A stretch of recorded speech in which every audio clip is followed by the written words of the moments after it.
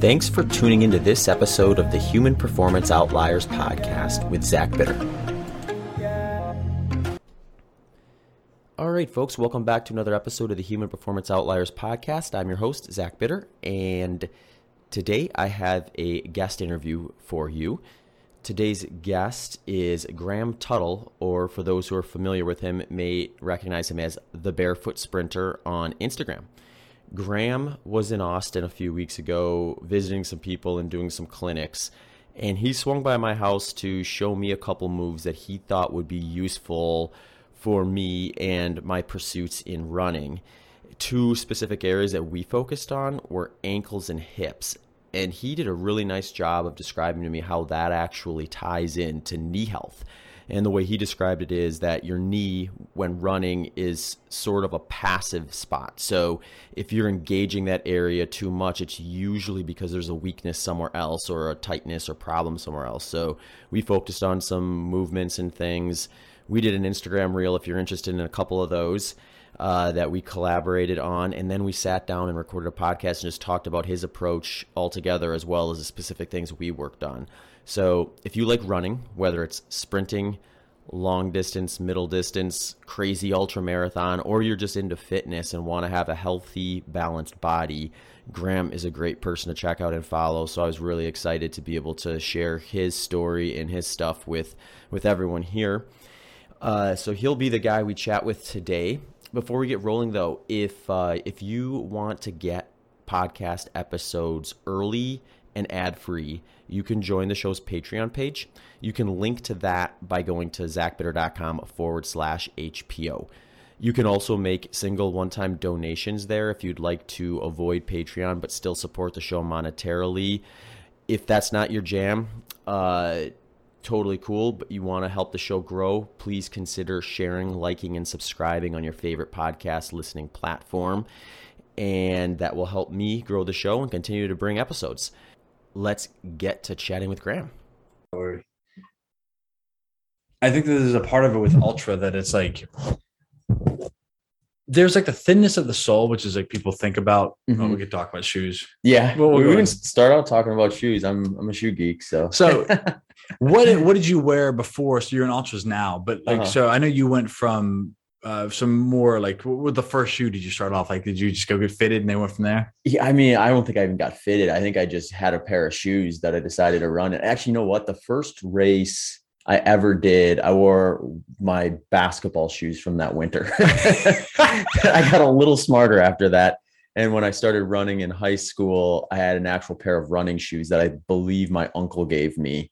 I want to say, this would have been couple of decades ago. I don't remember what the model was, or I think it was maybe a pair of Asics or something like that. But yeah, I wore like basically all the major brands throughout high school and college and things like that. Didn't even really realize, I think, that natural running shoes were an option. And in some degree, they really weren't up until you saw like the Vibram Five Finger. Yeah, 2006 or so. Yeah. And then you saw all the other kind of brands flood the market to a degree and then kind of evolve over time. And, Ultra made total sense to me once I kind of got in that world because it's natural footwear, but not necessarily always minimalist. Yeah. And, when you're asking your body to go beyond what you should probably ask your body to do on a regular basis, sometimes you actually do need a little bit of extra shoe to that's an interesting thing that I think about is like, I did some research for writing the book and the process for the Ready to Run, which I realized Kelly Starrett had a book called Ready to Run. So I was like, that sounds too good to not be taken. But I didn't realize till like after I'd already written it. But the point, doing the history of that stuff is like, we think now today is like most of the running conversations around like ultra marathons and endurance racing. It's kind of like it's colloquial, a half marathon, a marathon, Ironman, and then you go 100 miles and plus. But it's like the idea of running super long distances just for the sake of it is a pretty modern invention in a sense. I think the first marathon was 1896. And then like you get 1897, the first Boston Marathon. And I think, if you correct me if I get the dates wrong, but what's weird is that like we think about this stuff now of like, oh, what should the human body be able to do?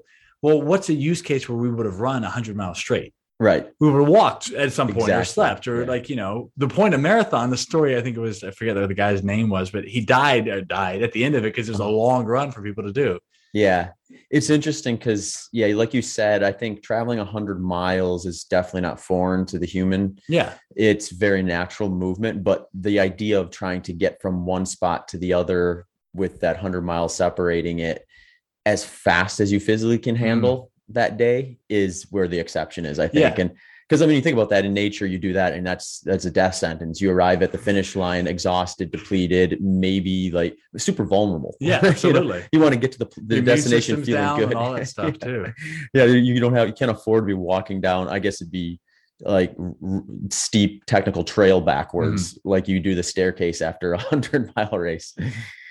But it's interesting because then you think about like the argument for, yeah, minimalist natural shoes make a lot of sense for every day, for walking and for living and doing this stuff. But when it comes time for a competition and you're doing something and like you're exerting your body to a level past what is normal, this is a different conversation, which I think is really interesting because most people don't think about that as much, right? And then say, okay, what do I need to do to support my feet? That's when you start to look at some of these competition like strategies. And I think ultras are really like a fantastic option. Yeah. And I think where people run into problems is they take that product that allows them to more comfortably get to 100 miles. And they think, well, if this is good when I'm doing that, it must be good when I'm just doing my general running. Yes. That's the time where you should be getting your lower legs more strong and more resilient. So you need less of that on race day, not more of it, because you're kind of atrophying everything from square one to the end product. So that's an interesting, this is like a theory I've been playing around with, is that especially when it comes to runners, I see a lot of them that treat their running like both their competition and their training, as opposed to kind of thinking about training runs being like wearing a less supportive shoe specifically to make the run harder for you so that your feet, lower legs, knees, like the whole spring complex gets stronger relative to then. Because I think about it, there's like the competition, which is where you put it together. And that's the running. Then there's like a very low intensity, high volume where you're getting just the steps in, so to speak. And that's where I think you probably benefit from having a less supportive shoe, specifically because your foot has to work harder. Then there's the endurance, the cardiovascular side of things, where you're looking at intervals or fartleks, anything like even breath holds or cross training to get the heart rate up. And then there's potentially strength training. And that's what we did today. A lot of like some of the like filling around the edges, kind of like flossing the teeth, so to speak, of getting the things you're not getting. Like, so I guess those three things would be the cardiovascular, endurance, aerobic threshold portion, the actual physical volume and training for the tissues of the body. And then there's the strength to keep this structure strong. And then the actual running, racing competition part where we putting those together. So it seems to me that people just think about the running and they think it's going to do all of them, but they don't miss, like, if you want to be good, you have to do those other three, and they might not always be the best. They might be better, like, found from other components. Does that make sense at all? Yeah, no, it does. I think anytime you're asking your body to work synergistically with itself, like for long periods of time, doing a motion like that, like you got to be thinking about these things and recognizing, where the strengths and weaknesses are and how your body is going to compensate for those. Cause it will, like it doesn't necessarily think like, oh, you have a sore, like in my case, a sore ankle. Therefore, like we're going to compensate and keep the pain from that ankle. But in the process, we're going to wear something else down. And it's not thinking weeks in advance to when that area starts to kind of fire up on you. Yeah. Which is all interesting because it's not thinking it at all. It's like, we're the one thinking, well, I got this race I got to go do. And it's thinking, do we have to go do that? And you're like, we have to do that. Okay. But if someone like you, that's just such a competitor, it's like you're going after it. It's just an interesting thing because there's, it is amazing the interplay between the mind and the body. Which is, I remember listening to you on the Rogan's podcast, and he's talking about that. Like you were talking about the mindset you have to be in to go and do that. And it's like there are conversations as you go through with yourself, but at some point you make the decision and you do it. And it's like, it's interesting how, like, I think about this with endurance athletes. So I ran track and cross country in middle and high school, and then road crew in college, a lot of time by yourself. It's like, even if you're with people, which actually ironically was what I liked about the sport when I was younger, was that all my friends did it. And it was very social, like all the guys on the team, you go run with the people in your pack, but inevitably at some point, the training, the traveling to and from, the fact that you're not going out to parties and doing other stuff, it's like you're by yourself a lot. Yeah. And you think a lot and you have conversations with yourself a lot. And it's interesting because like that's what I think is the most challenging part of endurance sports, is that it's not just one conversation, like powerlifting, the Olympic lifting, like let's say high jump, pole vaulting, stuff like that. It's one decision to make. I mean, pole vaulting's a little bit more crazier. You have to, like, I'm going to do this. I'm going to do this. I'm going to do this. I guess I'm going to do this. Yeah. But like this gives her, like, all these explosive power sports are like one decision. But with endurance sports, it's one decision every 2 seconds for hours, and it's like, it's challenging. And responding to the decision you made prior, because it may have been off balance. Interesting. In which case, I mean, I think you see that a lot of times in ultra running where it's so easy to get out too fast. Now you made a decision. You can't do anything about that, but you got to make a productive decision on how you're going to progress after that. Like, how do you kind of adapts to that mistake, or maybe it was a mistake. Maybe you did go out right. And then how do you like kind of square that and remind yourself, yeah, that was the right thing to do. I'm confident in that. Now what's the next step? Gosh. So yeah, it compounds itself. And the interesting thing too, I think, even in distance running, and if you add sprinting to this, it makes it even more, I think, apparent, is when you get into ultra running, it's so slow relative to other endurance sports and sprinting that you have time to really overthink stuff a lot of times and question your decision making, rather than just like making a decision, executing whatever that is, and then at the end of the race reflecting and thinking, was that the right thing or the wrong thing? And then you can kind of tease out whether it was or not. But in a 100-mile race, you can make a decision, question yourself, decide before you get to the finish line if it was good or bad, and then have yourself either get beat up by it mentally or kind of redirect and stuff. Yeah. So it does add an interesting mental component. When you're doing these, this is something I've always wondered, like these really long races, 150, 175 miles, like just at these paces, at these marks, like you're 25, 50, does your perception of time change? Like, meaning it just, because if you're running a mile, for someone who just goes run the mile, it could seem forever. It can seem like, oh God, that was just a 400. That was just this. Do you feel like your perception of time changes and it just kind of like melts in? Yeah. So this is an interesting topic, because I feel like I wouldn't say I've changed my mind from when I first started, but I've certainly kind of added some perspective to it. So when I first got into ultra marathoning and then did my first couple 100-milers, my thought was, the first part goes by really fast, like a snap of the fingers. It's like the quickest long run you could ever do from a time perspective standpoint. And then it kind of starts to gradually slow down, where like every mile feels like it's a little longer, even if it's the exact same time. And then by the end, you're in this situation where you're kind of looking at the first half of you're kind of looking at 100-mile in thirds. And the first 50 miles is 1/3, and the second half is like the other 2/3, where from the way it feels in your mind, you feel like you've gone almost twice as far or twice as long the second half of the race. Now you pace it properly, it kind of flips it on its head a little bit, where I've had some races where it actually kind of feels like the end is going by quicker, or I'm able to maybe mentally deal with it better, is probably the better way to say it. So I think when you get yourself in a position where your mind is clear and you're not second guessing yourself, and you're not having all these like seeds of doubt kind of float in and out of your head, and you're constantly trying to like swat them down, that's when the time goes by fast. When you find yourself in a position where you can't quiet your brain, that's when the time kind of slows down. And I don't know for sure, but it could possibly be because if you're questioning yourself and having all these things kind of flow through your head about, why did I do this? How do I do that? What happens if this? It is such a heavy load from a mental capacity that it feels like more time was required to do that, because it was just a lot more that you're doing. Whereas in the beginning, you kind of a little bit just like in la la land almost, where you're like, my legs still feel good. I still am right on pace for where I want to be at the end of this thing. And like, you almost just let like all the thoughts just kind of happen automatically. And it's just real light mental load. So sometimes I think like, almost like if you like start daydreaming in class or something like that, all of a sudden it's like, oh, the bell rang. Well, we're done now. It's the time went by really fast, versus like you're sitting there kind of like overthinking stuff, like staring at the clock all the time and trying to occupy your brain with a few different things. Sometimes that can kind of grind it to a halt. So it is kind of a weird perspective, I think, from the mindset. And I'm sure there's more stuff I can learn and will, if I keep doing these things. Well, so it's interesting because this is one of the things I think about with pain a lot. So like, if your body feels good, it's almost like a placeholder when you go and you get in this routine and rhythm. And some of the stuff we're talking about running, which is, it's very like, it's very kind of repetitive, elastic. You just pop, pop, pop. You're not thinking about it much. And if everything's moving smoothly, you're able to daydream. Mm-hmm.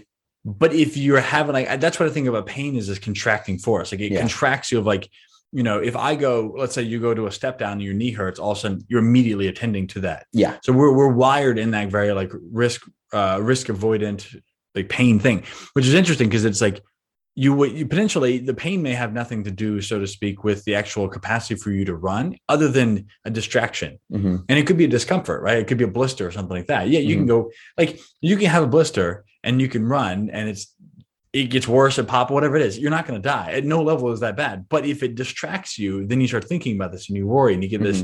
So like, is that something that you feel like races you've been in that you have had pain that has kind of distracted you and it's kind of like impacted the mental part? Or is it basically you kind of get in competitive and shut it out?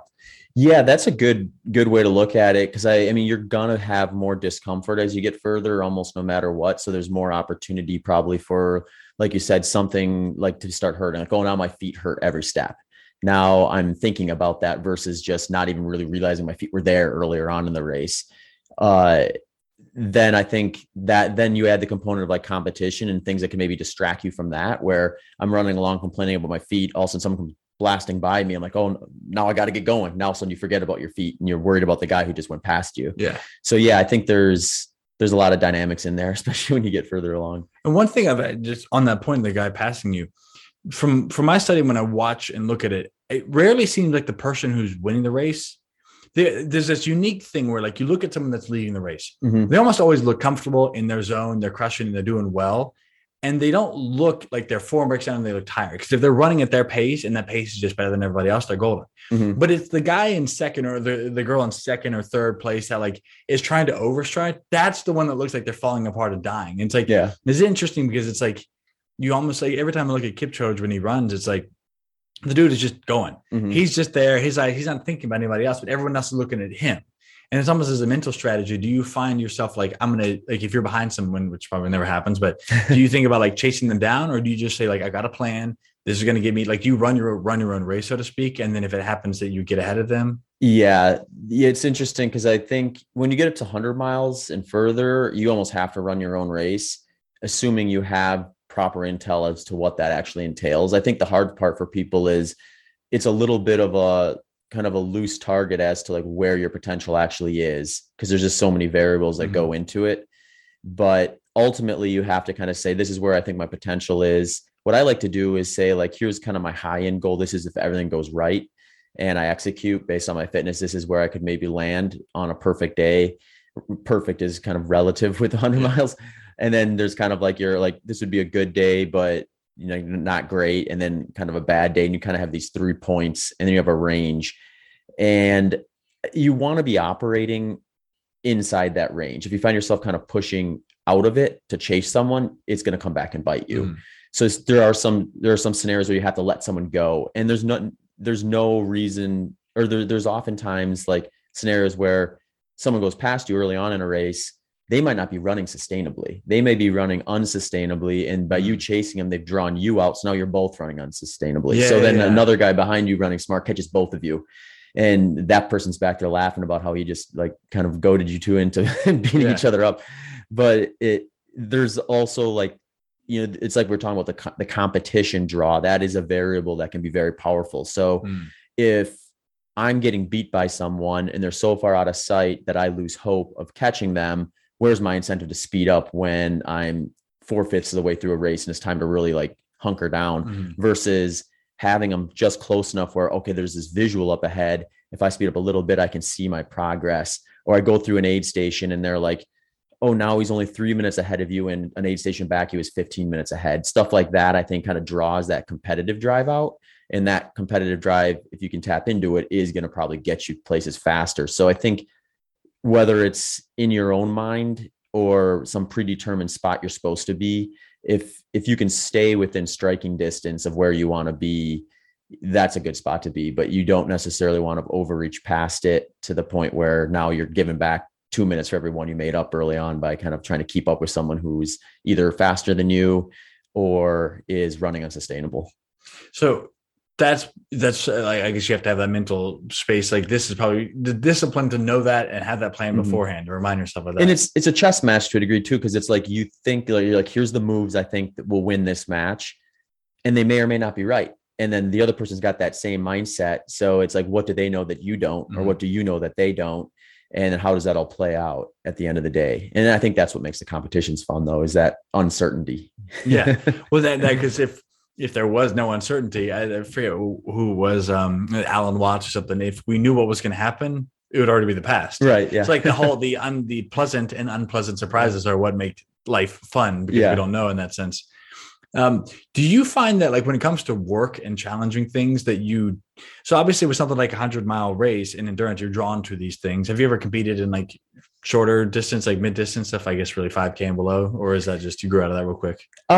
Yeah, I mean, that's all I did when I was like high school, college, from a running competitive standpoint. And then the thing I learned, or the way I like to describe it, is I kind of like eased into running, where I was good enough, I guess, naturally, where like in middle school, when we would do track and field day or presidential physical fitness challenge and things like that, I could like, beat my small cohort of classmates in the 1 mile. And then in high school, it was like, do I want to be third string football, or do I want to be competing to get to state by my senior year in track and cross country? So it's like, at that age, I think you just kind of like go towards what you're more talented at in a lot of cases. And where I think that kind of helped me was it put me in a position where I didn't take it overly seriously. I still wanted to play pickup basketball with my friends on the weekends. I still wanted to play softball or something like that in the summer, and like all these other sports that were just kind of fun, entertaining, and ways to kill time when we didn't have iPhones and next level video game consoles and things like that. Oh yeah. Which I'll argue is a better time, but I won't make the younger group here too angry, but yeah, so I think like by the time, I agree with you, just so it's on the record. I think 1985 is like the perfect time to be born. Like, yeah, a lot of outdoor time for sure. Well, and that's the thing is like, it was interesting. This is a slight thing, but do you feel like that, that non-competitive play, it's competitive, but it wasn't like non-structured to sport and like the kind of cross training, which is ironic. So you think, I'm doing cross training. I was like, I just played basketball. Do you feel like that was in terms of some of the things? Because I see a lot of kids that, especially people, take it so seriously now. Like if you're doing cross country, you see kids that are like, 6, 8, 10, the parents get them in. Oh, they're a runner. We need to get in. And it's like, they're coming in with patellar tendonitis at 8 years old. I'm like, well, do you do anything else? No, they're a runner. And it's like, yeah, I would love to see and perhaps there's something out here like this. Because when I went to kind of finish answering that first question, was when I got to college, I started taking it much more seriously. That's when I started trying to understand why I was doing what I was doing. Started wondering or looking at like, oh, some of my peers were running 50, 60 miles per week in high school, where I was like peaking out at 30. It's like, how do I close that gap now? So I spent a lot of college kind of playing catch up, in my opinion, to some degree, in terms of learning more about the sport, like putting in some of the stuff there some of my peers had already started earlier on in high school, where I think I maybe had an advantage of what you just said. Yeah. Was I did all those other sports. So when I did figure out what I wanted to do with running, I was pretty injury resistant. Yeah. I mean, I had some injuries earlier on in college as I kind of went through that phase of like, oh man, I was running 30 miles a week in high school and I got to get up higher. So I went through that kind of like transition.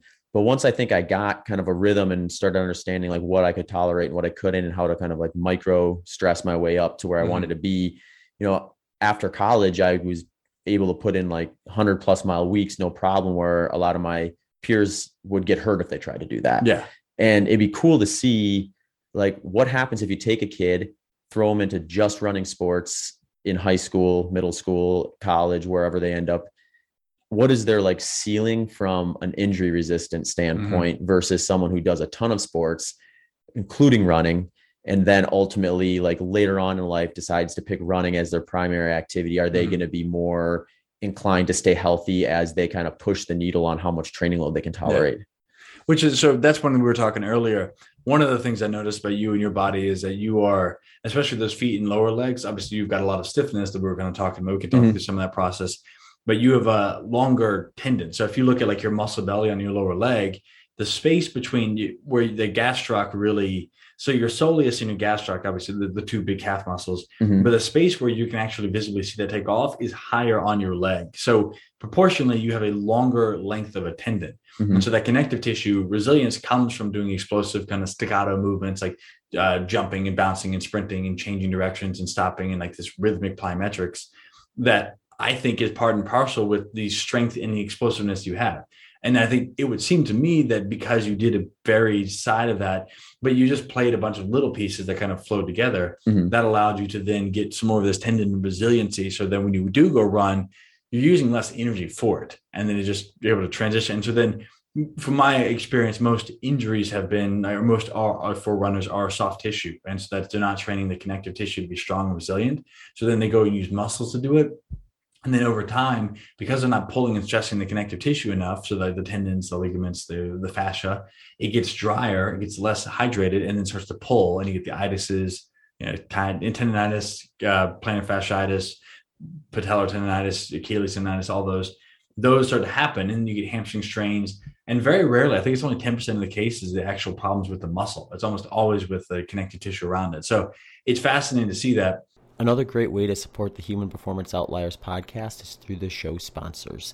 All show sponsors, links, and discounts can be found at zachbitter.com/HPO sponsors. This episode's sponsors include Bioptimizer and their product Magnesium Breakthrough. Magnesium Breakthrough has updated their magnesium supplement to include cofactors like B6 and manganese to help with absorption of magnesium. This now comes with their 7 unique forms of organic full-spectrum magnesium, which can help with things like sleep improvement, stress reduction, and a sense of calm. If you need to add some extra magnesium into your diet, simply take 2 capsules before you go to bed and see what happens. Bioptimizers continues to offer its impressive 365-day money-back guarantee, so you can test it out risk-free. If interested, let them know that HPO sent you by going to magbreakthrough.com/human. And don't forget to use the promo code HUMAN10 for 10% off your next order. Also, my friends at Element Electrolytes. Element makes an electrolyte supplement with no sugar. Each packet is loaded with 1,000 milligrams of sodium, 200 milligrams of potassium, and 60 milligrams of magnesium. They come in convenient single-serve packets that make them great for bringing along for a run, hike, to the gym, or while traveling. My go-tos are their citrus flavor during long runs and their chocolate flavor in the morning with my coffee. If you are hesitant or would like to try out Element first before you purchase it, they are offering a flavor sample pack with one of each of their flavors for free to anyone who uses the HPO URL. If you want to check them out and support HPO along the way, you can head over to drinklmnt.com/HPO. That's drinklmnt.com/HPO. And the free sample pack is good for both new and returning customers. So take advantage of that and try out each of their flavors now. Also, Optimal Carnivore. Optimal Carnivore knows that organ meats are some of the most nutrient-dense products on the planet. So Optimal Carnivore has shared with us their beef liver, organ meat, and bone marrow products in the past, but want to let you know about the new addition to their lineup. It is a nootropic called Brain Nourish. Nootropics can potentially boost overall brain function, focus, and productivity. Optimal Carnivore includes lion's manes mushrooms and grass-fed beef brain. Each serving has 1,500 milligrams of 100% organic lion's mane mushroom and 1,500 milligrams of beef brain, sourced from the highest quality regenerative farms in New Zealand. If you would like to give Brain Nourish or any of Optimal Carnivore products a try, they will plant a tree for every product sold. Simply head over to amazon.com/Optimal Carnivore and use the code HUMANSAVE10, that's HUMANSAVE10, to receive 10% off your next order. Also supporting this episode are my friends at Element. Element makes an electrolyte supplement with no sugar. Each packet is loaded with 1,000 milligrams of sodium, 200 milligrams of potassium, and 60 milligrams of magnesium. They come in convenient single-serve packets that make them great for bringing along for a run, hike, to the gym, or while traveling. My go-tos at the moment are their citrus flavor during my longer runs and their chocolate flavor in my morning coffee. I will usually use about 1 packet with about 2 liters of liquid, whether that be the coffee with the chocolate version or straight water with the citrus flavor for my workouts. For $5 shipping, you can try out an 8 flavor sample pack and get a feel for which flavors are your favorite and if you're going to work them into your rotation. So if you want to check them out and support HPO along the way, you can head over to drinklmnt.com/HPO. Links can be found in the show notes and at zachbitter.com/HPO sponsors. By the way, I think the presidential fitness test should definitely come back. It I know. makes me sad that no one knows what that is anymore. Yeah, it was kind of cool. I mean, it was the first time in my life where I was introduced to something where it really showed there isn't just kids who are athletic and kids who aren't. Yeah. And obviously there's a spectrum of that, but there is like, oh, just because my classmate can sprint faster than me and do more pull-ups than I can doesn't mean he's going to beat me in the mile. In fact, I might blister him in the mile because he's better at me in those other things. Yeah. And that was like, I think the first time it really is, I think it's a great opportunity for youth to understand where their strengths and weaknesses are, maybe at a more natural level, and then decide whether they want to fine tune the weaknesses, lean into the strengths, or hopefully do a combination of both. But well, it's interesting because like that's such a beautiful way of looking at it, because I think the common paradigm is that, oh, well, it would hurt Jimmy's feelings if he wasn't the fastest at the mile. It's like, well, yeah, but where's Jimmy? So because there's a place there may be a deficit just off of any number of genetic factors or just lifestyle or interest, most specifically what they're interested in, then they don't get the chance to see where else they could be strong. And I think there's this divorcing of the mind and the body that maybe it's a Western culture thing that like they go and say, well, you're just not athletic and that's okay because you can code or you can read. And I'm like, but the thing is, no one, I feel like that excuse doesn't really work because we're only a few people away,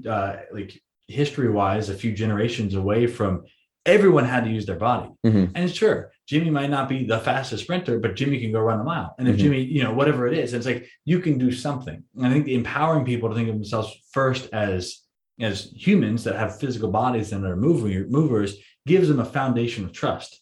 And then it's like, because otherwise, how many people do you know that like, I'd love to get into running, but I've never been a runner and I'm not really good at it. And I don't know where to start and I need to lose weight. It's like, there's a bunch of definitions and beliefs they have about themselves that are based off of like a random experience to kids. Yeah. And the funny thing about that is there is a like relatively large cohort of ultra runners who were the person who said, I can't run. I don't ever want to run. That's not something I hate running. Yes. And they somehow find themselves running much longer than the average person would ever dream of.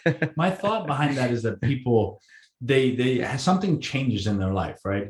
Which is, I think this ultimately, it's a double-edged sword because I think it's a really good thing because it's accessible. They think, they finally get fed up. I want to lose weight. I want to be healthy. I can't deal with the stress anymore. I have to get outside. Something has to change. And I think they, for the first time in their life, connect into, oh, when I move, it feels good. Maybe that's a walk. Maybe that's whatever. And so, they start running and then turn to jogging. And then, well, maybe I could do a 5K. Then maybe I could do a 10K. Well, maybe I could do a half marathon. Oh, and it's just like, what's the next thing? And what they really love is the fact that like, there's something I didn't think I could do. But if I keep doing it, I can get a little bit better. And it seems low. The ceiling seems low and it's low threatening. So then they start to say, well, I guess I am a runner now. And so then it's like, what's the next challenge? There's two parts of that. One, that the people that enjoy the movement of running use that as an onboard to the fact that, my body's capable. I can heal. I can get strong. I can do stuff. And then get explore. Like maybe I'll try yoga. Maybe I'll try weightlifting. Maybe I'll try a sport. And then it's like running is a part of that, is a healthy thing. And it could be their overall thing. What I see sometimes the people that get to the very, very, very far ultra thing is they're running something where it's like, I could do the 5K. Well, now I can do this. Now I can do this. And it's like, well, 100 miles not enough. I can do the Moab 240. Right. And it's like, at some point, you like they're chasing this thing where it's got to be this bigger and bigger and bigger thing, as opposed to saying, well, what was the thing you're trying to run away from the beginning? Are you still running away from that now, or did you learn the lesson that running can teach you? I think that running is a great tool. You have to keep reminding yourself what your why is and being open to your why changing and that changing what you're doing. So like, don't identify yourself as an ultra marathon runner, identify yourself as whatever got you into that. And if you've answered those questions and fulfilled that, and it's no longer doing what you want it to do for you, then you can maybe switch to something else, which is why I love Mark Bell so much. Yeah. He's like the perfect example of that. Like, I mean, like talk about I always think about, do you remember, this is probably almost a decade ago, but they had like one of the Super Bowl halftime shows, or not halftime shows, one of the Super Bowl commercials they had like these bodybuilders like running like through the streets of like New York or something like that. And it was just like this like absurd looking thing. Cause there's like 300-pound muscle bound guys, like, you know, running in like, as if you'd expect to see someone like a third their size out there doing it. And like Mark is literally that. Like, I mean, we go for a whoop. I've been at I probably should do a brief bio so that people are like, yeah, let's back up a bit here. Broadly speaking, I'm just an average kid from North Carolina. I grew up track and cross country. So it's like my mom didn't want to play sports. He got concussions, and like the only team that didn't make out was track. The cuts were track and cross country. But even then, it was like a little bit. At least I told myself at the time I was a little bit too big to run because I was the guy. I was the water cooler and the tent carrier guy for the cross country team, which tells you something. I wasn't even good enough to be on like the top 7. But I kept sticking out, kept showing. I enjoyed that as social, enjoyed that, and then I started to lift weights my senior year, and I realized like, I could change my body. I got faster, I got more coordinated, got more athletic. Because I'd always had really weak eyesight, worn glasses since I was a kid, so I didn't develop a lot of coordination. So as much as I loved the sports, when it got really busy in terms of like people on the field doing stuff, I just couldn't keep up with it. So running was something like I could sit, and that was my whole life changed because like I was obnoxious in class. I asked all the questions. I just wanted to sit still, and it's like I needed a hamster wheel. So after class, after school, every day for years, I'd just go run, run around, burn off the energy, and that was like the savior for me. So then I got into senior year, started lifting weights. I'm like, I can change my body. So I got really obsessed and passionate about that because it was like I got faster, got better. Like I started to form out and fill up, and so. Started doing that, got away from running for a bit as I rode crew in college, another endurance sport. And then, unfortunately, the thing is that as I started to realize that there was a form for running, there was a way to do it well. And then a few years later, I got involved in more athletic training, so learning how to jump and sprint and throw. And I've been training like a meathead bodybuilder, and not the meathead bodybuilders that are like effective and functional and doing stuff like Marcus Filly and some of his like very movement centric stuff. It's more of that like bench and bicep and just thinking that, and my body did not feel good. I had knee tendonitis, I had ankle sprains, turf toe, plantar fasciitis, shin splints, Achilles tendonitis, I had shoulder dislocations, my back was always tight, SI joint dysfunction, like the whole thing. And I'm like, I'm 21 and 22. Why do I feel so bad? And I realized like, oh, you've been training like a meathead, but then also trying to be an athlete. And it's just, you can't do both effectively, or something's going to get pulled. It's going to hurt. So then over the next few years, I was working as a coach and had to back in and figure out, well, I kind of figured out eventually because I tried to fix my knee, tried to fix my hip, tried to fix my squatting form, my running form, change my shoes, do all the stuff. And I realized like, well, if I can't fundamentally move my body, it's not going to feel better. So I kind of backed into starting at the feet and getting the feet to move because I'm like, well, I had this ankle sprain and I had this really asymmetrical foot where one arch was collapsed, one feet where the toes weren't moving, the foot was engaging, and I was shifting all my weight over, and like everything from a functional leg length discrepancy that caused the shoulder dislocations because I had bad posture when I would roll, all kinds of stuff going on. I realized like, well, I need to start there. So that's kind of led me to think like, well, why can't I move my toes? And I started thinking about that and I rebuild that and figure out a process to get that back. And then I realized like, oh, actually, there's a lot of cramping then. I can get my feet stronger. And then started thinking of rebuild from that perspective. My feet got stronger. Then also my calves would feel better. And, it was one of those things where as I rebuilt my body underneath me, you'd like have 3 steps forward, 1 step back because I'd load some new tissue and I would get injured or tweak and then it would get better. But over the years, I started to reform my body. So my muscles got stronger, my tendons, my ligaments, my fascia got stronger, and I became more athletic. And so then I started to realize, oh, you can start to really rebuild and change your body, which is, I started, because I was fairly average at everything, I just kind of became a student of looking at stuff and saying, well, how does that work? Why does that guy do that? And why does that girl do that?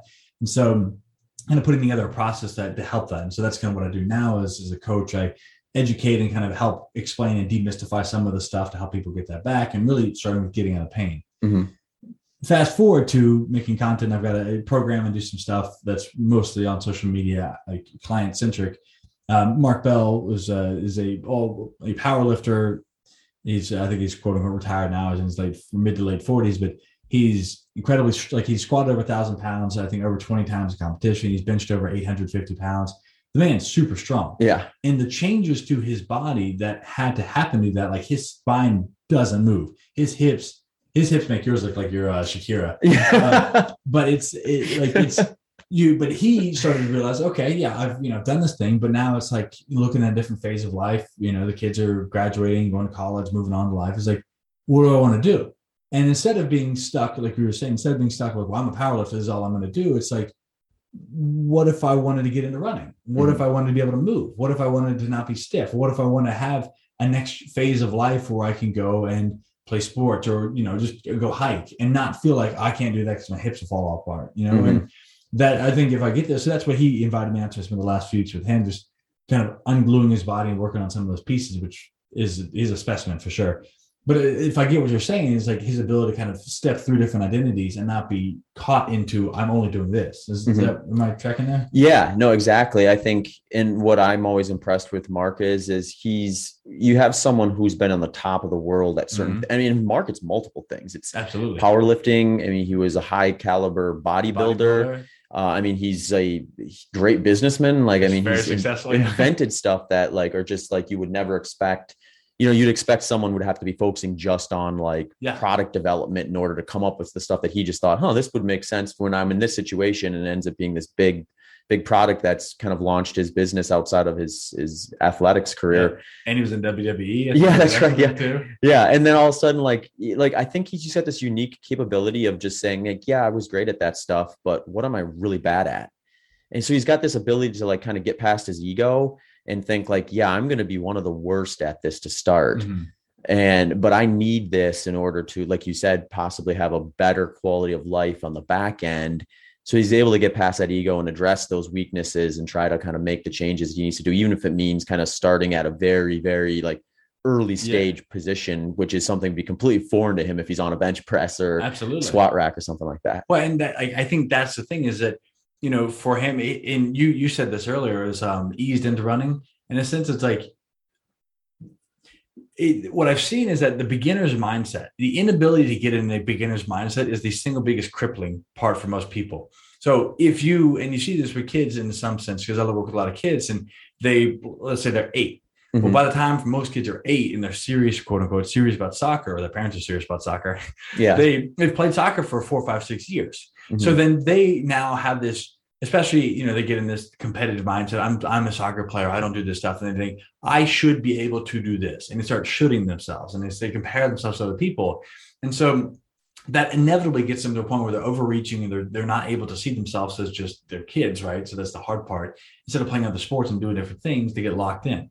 And so it's so hard to get them to shift out of that into a beginner's mindset to try something different, which is why I like the strength portion, because when they come in and see me, it's like, they've never done any of this stuff before. And same with Ben Patrick and some of the ATG stuff. It's like the reason that's been so successful for most people is because, you may know what your bench, your squat and deadlift numbers are, your clean or whatever your mile time, but what's your, ATG split squat number? Like, I don't know. No one's done it. It's like there's any number, you can take a variation. And so the thing is to be able to step away from what you've created consistency and constancy and security around and say, I'm going to try something new, but then bring that beginner's mindset.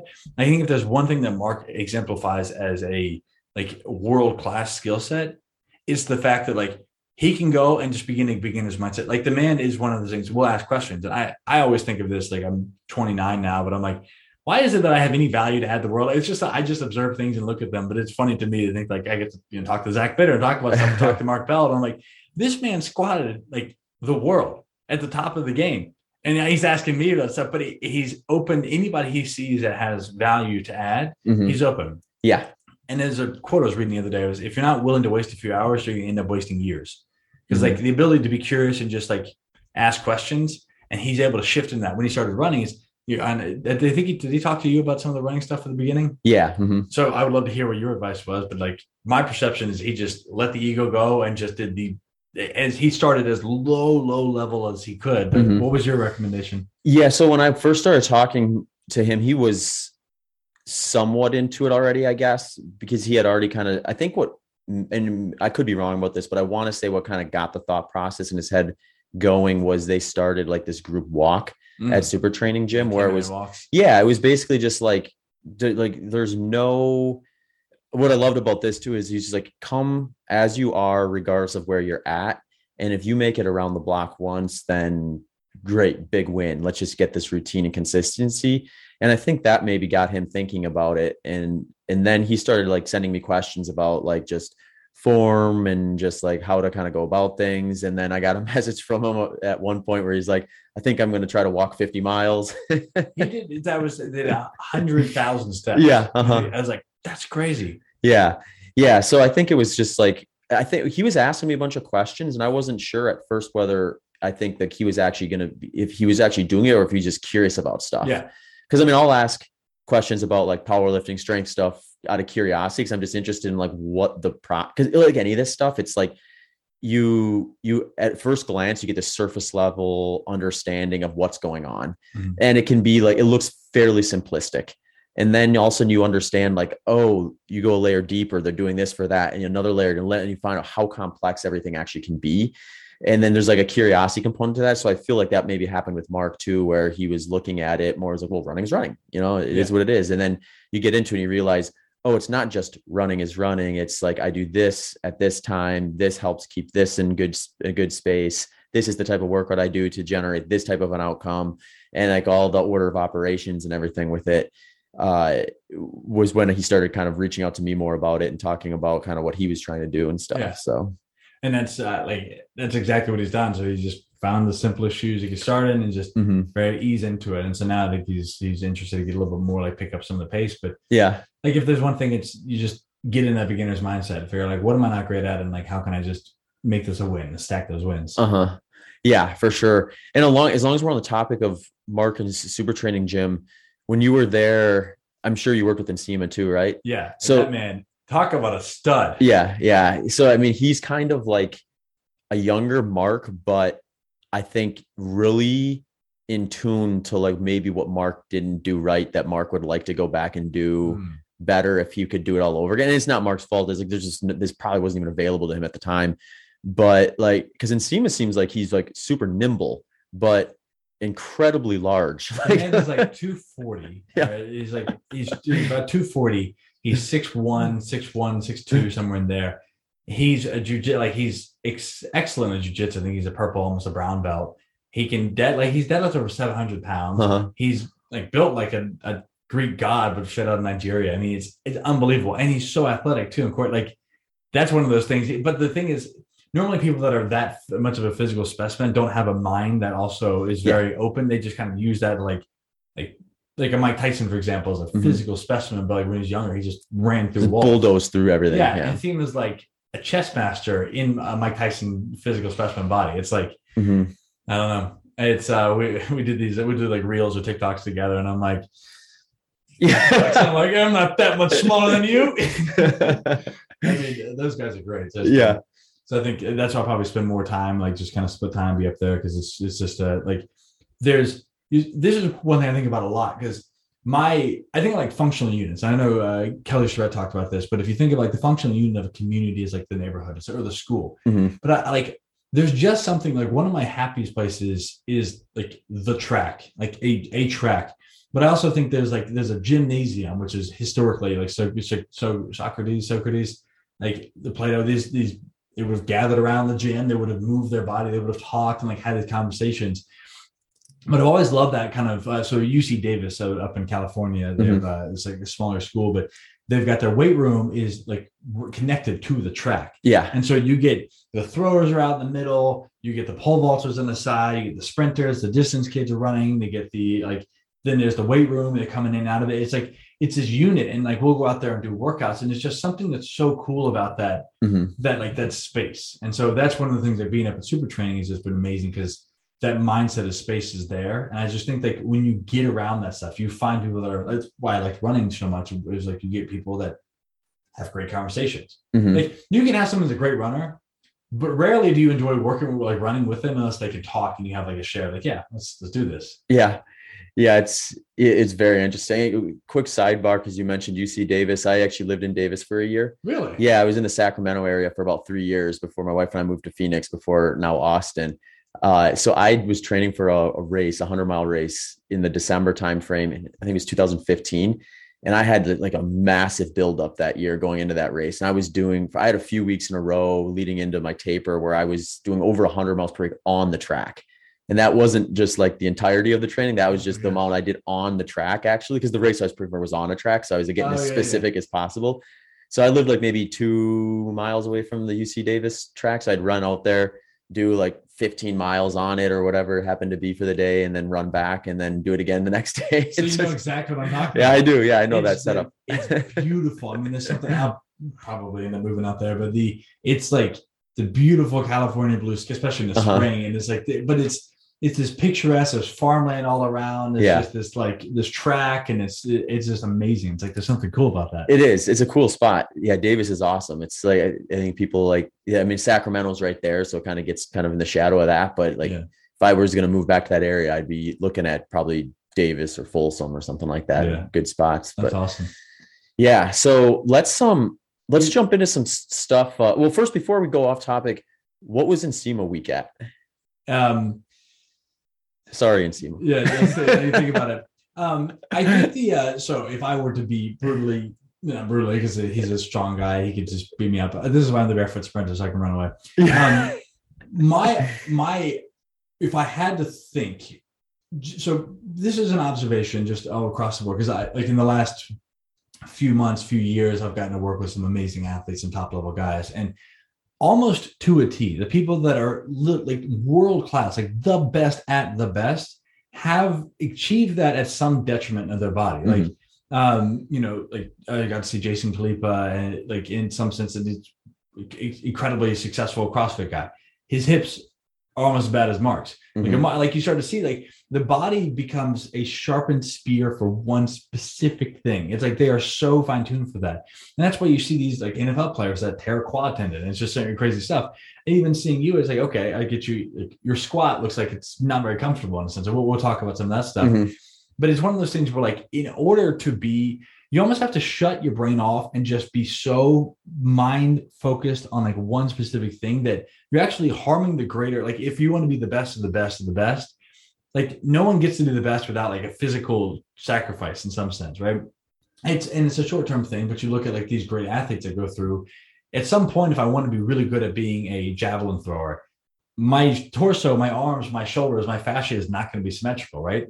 But if I'm trying to be the best in the world, then that's a sacrifice in a sense. Like Steve Jobs, you look at the best people that created and did stuff.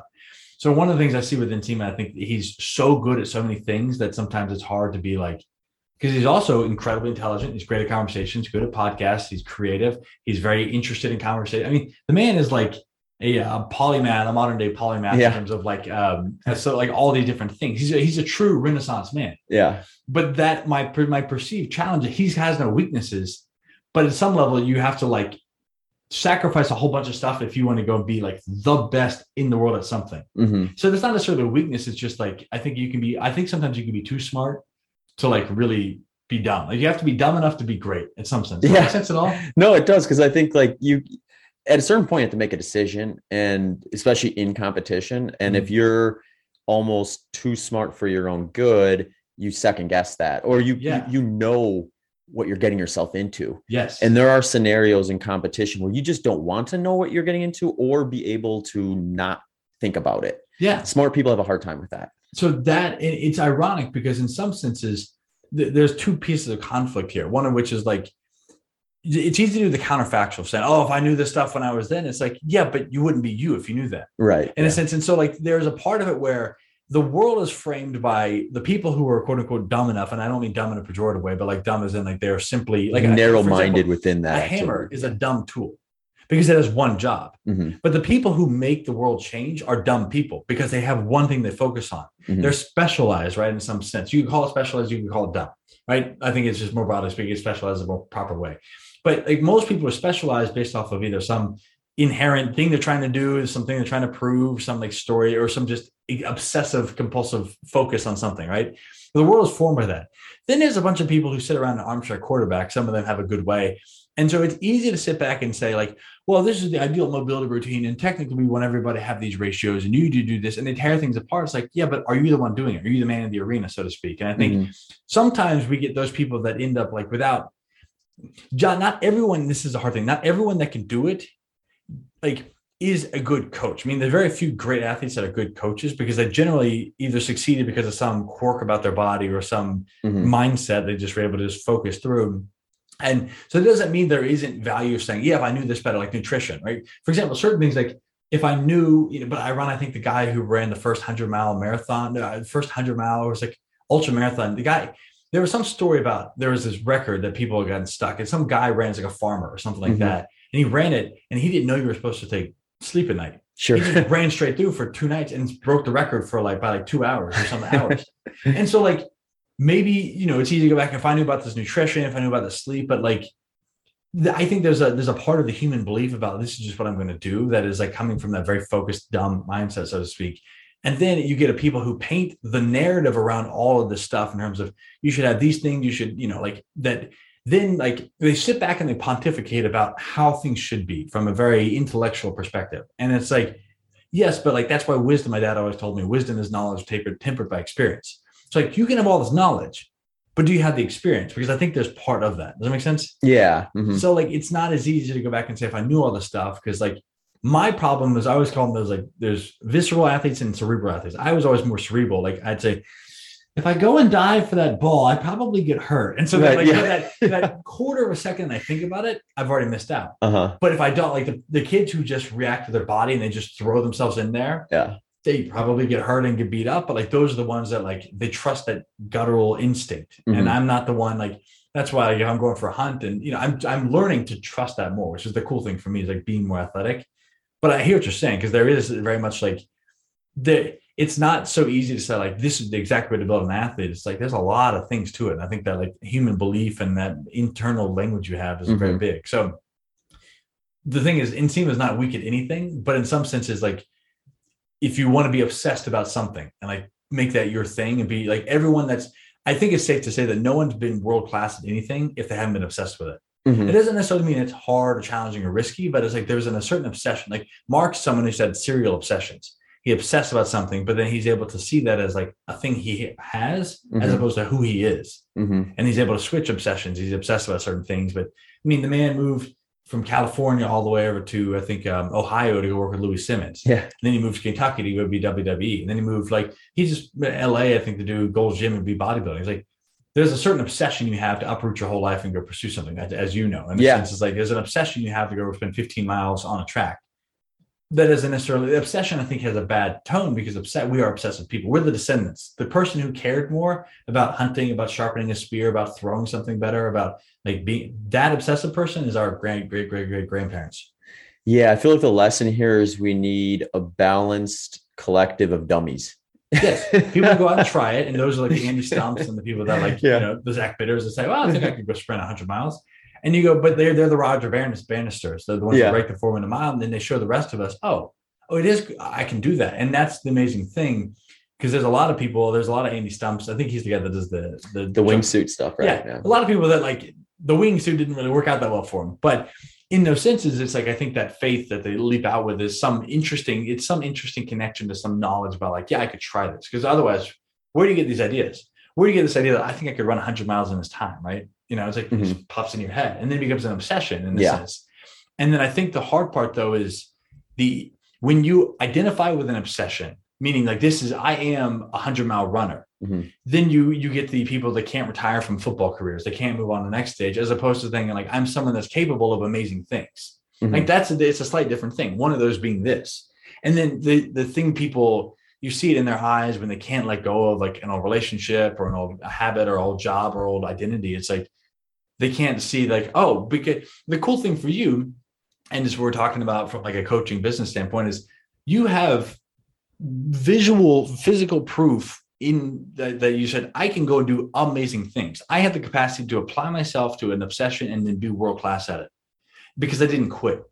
That is like as a test case for you to say, what else? Now, I've done this thing. And when you feel, most people, when they feel that energy, that attraction, something kind of way, they freak out. What else am I going to do? Who am I going to be? As opposed to saying, hey, you surfed a wave. Now we're going to paddle back out, wait for the next one. And it's okay because you're not on the wave, but like, that confidence of like, yeah, I just surfed a wave. Some people get upset, but I'm not on the wave anymore.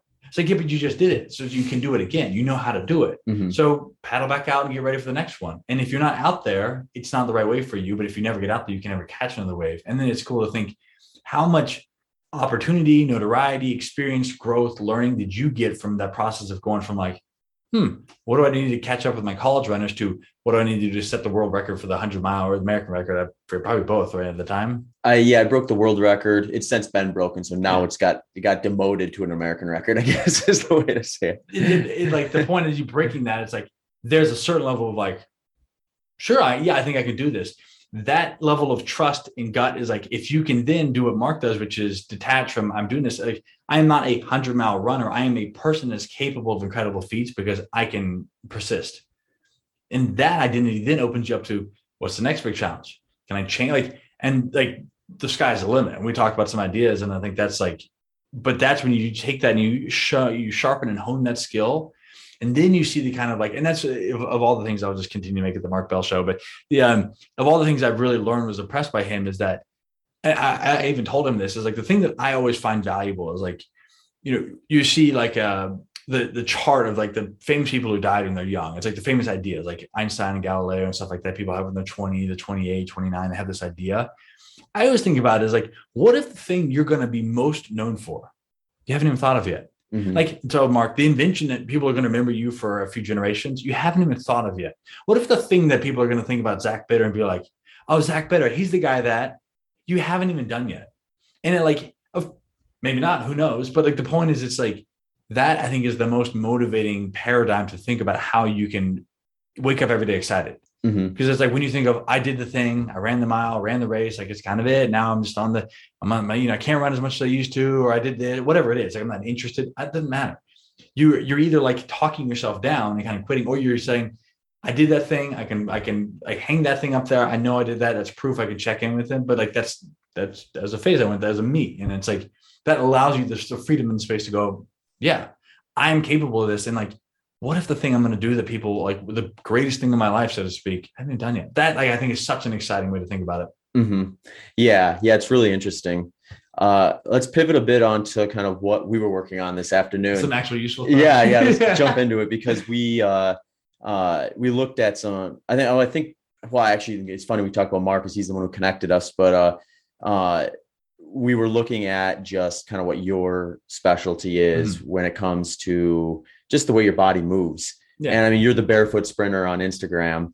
I'm a long distance runner, but there's a lot of application for what you're doing to what I can be doing to kind of better what I can potentially do when I'm out there kind of putting in the work that I'm more accustomed to. Absolutely. So do you want to just give us a little bit of an overview of kind of like what, like actually maybe what we should do is like when you come in with a person like me, any runner really, do you have like a set of kind of preconceived, like this is likely what we're going to be dealing with, and this is kind of the scaffolding and kind of how we'll go about it, and then obviously like work in the nuance when it's like, oh, this person's hips are way tighter, or this person's quads are way tighter, or whatever happens to be. Perfect. So we'll kind of go through the way I'm thinking about it. Just a caveat. So the barefoot sprinter thing was more like I do love running. I've found more of an affinity for sprinting. The barefoot sprinter was more of a first. Graham Tuttle is not as sticky of a name. Yeah. But for me, like there was a period of time where I couldn't walk on like anything that wasn't soft carpet without my feet hurting, and I couldn't bend my toes, and it was just so weak and so problematic that to be able to go from that to be able to even run and just do that barefoot. I'm not a runner. I don't think everyone needs to run barefoot. I think that shoes are fantastic, and I think there's no reason unless you want to, and they're like you. I think it feels comfortable and actually enjoyed the barefoot sprinting part. That's more of a simple message, which is that your body is strong and resilient, and no matter where you've come from, you can make huge changes as long as you just stay consistent with it and have it. That's where I go into like the belief and faith in what your body is capable of, as opposed to, just giving up and saying, well, I need to have orthotics or something like that. So that's the only thing, is just a powerful message to be like, hey, your feet are really, really strong and capable. Because most people they don't have a relationship. They just put their feet in the right pair of shoes and they go from there. They don't even think about the right pair of shoes. They just think, is it comfortable and does it fit? And by does it fit, do my toes not bump on the edge? They never think about like the wide toe box, which is again, why I think ultra is so valuable. But all that to be said, when I meet somebody, so fundamentally as I've kind of backed into this, and again, this is not something that like, I'm sure nothing I've ever said is unique to me. It's just a collection of standing on the shoulders of giants of people that I've paid attention to and just observing. But because I've always kind of been a little bit more of like, I had to back into athleticism and back into running and back into figure out how to do this stuff without pain. I had to pay attention to some of the stuff. So fundamentally, we think about the body as a series of bones that come together at joints that are held together by muscles, and the joints are held together by ligaments. So that's like the connective tissue that holds bones together. And then there's tendons that attach the muscles to the bones. So we think about it like that, all wrapped in skin with some organs and blood. But one of the things that really never gets talked about is this thing called fascia. So fascia is really its connective tissue. And you could think about that like the spider web matrix that wraps around everything in your body.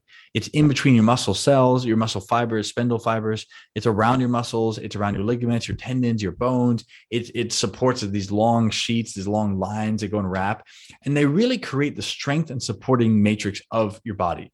Now, one of the things that we have this view of the body as though it's a compressive structure, meaning the bones stack on top of bones, stacks on top of the ground, kind of like a Roman Colosseum where there's arches and the ceiling is on the arch and the arch is in the ground. It's a load bearing. But the reality is that the bones should not be supporting the weight of the body. The bones are really another form of connective tissue. They're a hardened form of connective tissue, meaning they're just dehydrated. They also form on lines of stress. So your bones will change and grow and get hard and develop in response to what you do. But the bones really should not be touching one another, which is why when people say they have arthritis, it's very interesting because arthritis is a fundamental degradation, a breakdown of the structures that should support your body. And the bones shouldn't be touching one either regardless. They shouldn't be touching and sitting because that's where they break things down. They rub on the articulating cartilage. The problem is that when you're young, you can get away with mindless movement, not think about it because you have this extra padding articulating cartilage, which does grow back over time, which is good. But as we get older, especially if we're sitting, we lose strength, our muscles get tight, we lose hydration in our tissues.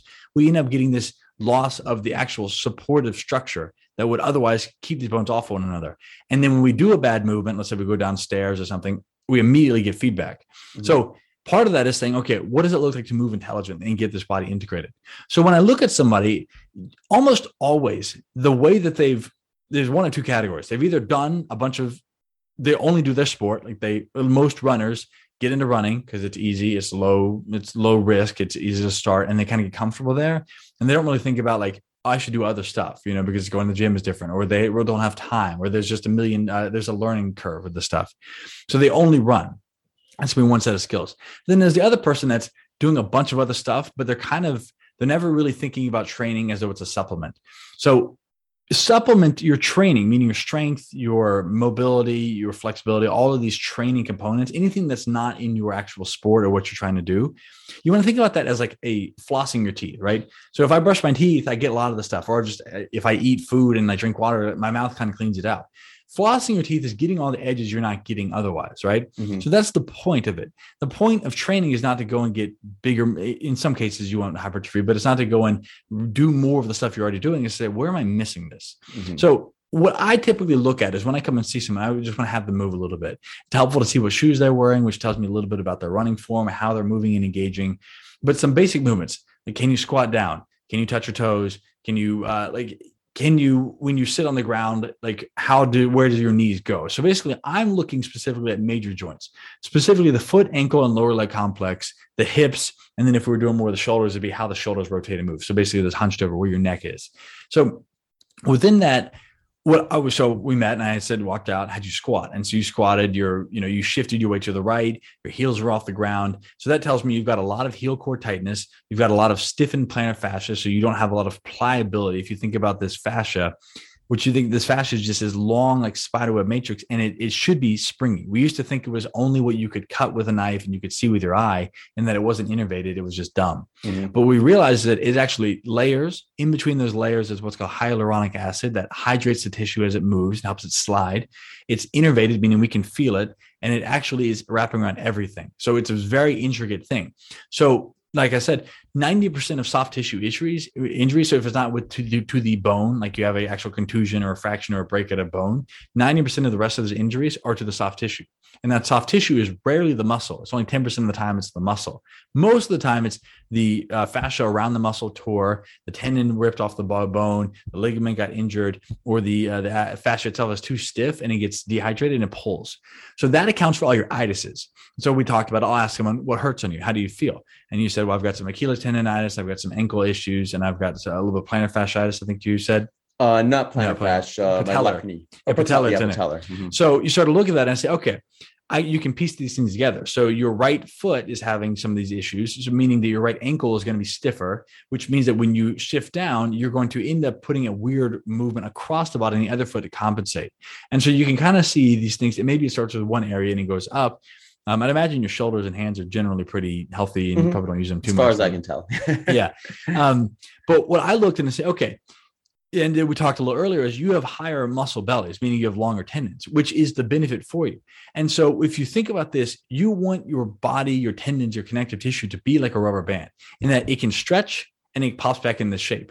So part of that is if it's too stiff, that stiffness, if it's a really stiff rubber band, it takes a longer time. So Mark Bell with bench, or some of the powerlifters with squat, or like, some of these people that are really, really explosive, they can have really, really stiff rubber bands. And that gives them, they don't need very much to load. It's harder for them to load. They just spring right off really quickly. Mm-hmm. If your tendons are too loose, then you kind of sink in and you have too long of ground contact time when you hit the ground, for example. If you jump rope and you can't pop off the ground, or if you sink all the way to the ground and it's like, you're like riding a Cadillac that's got those big springs and it's very bouncy, versus a sports car, which is very stiff.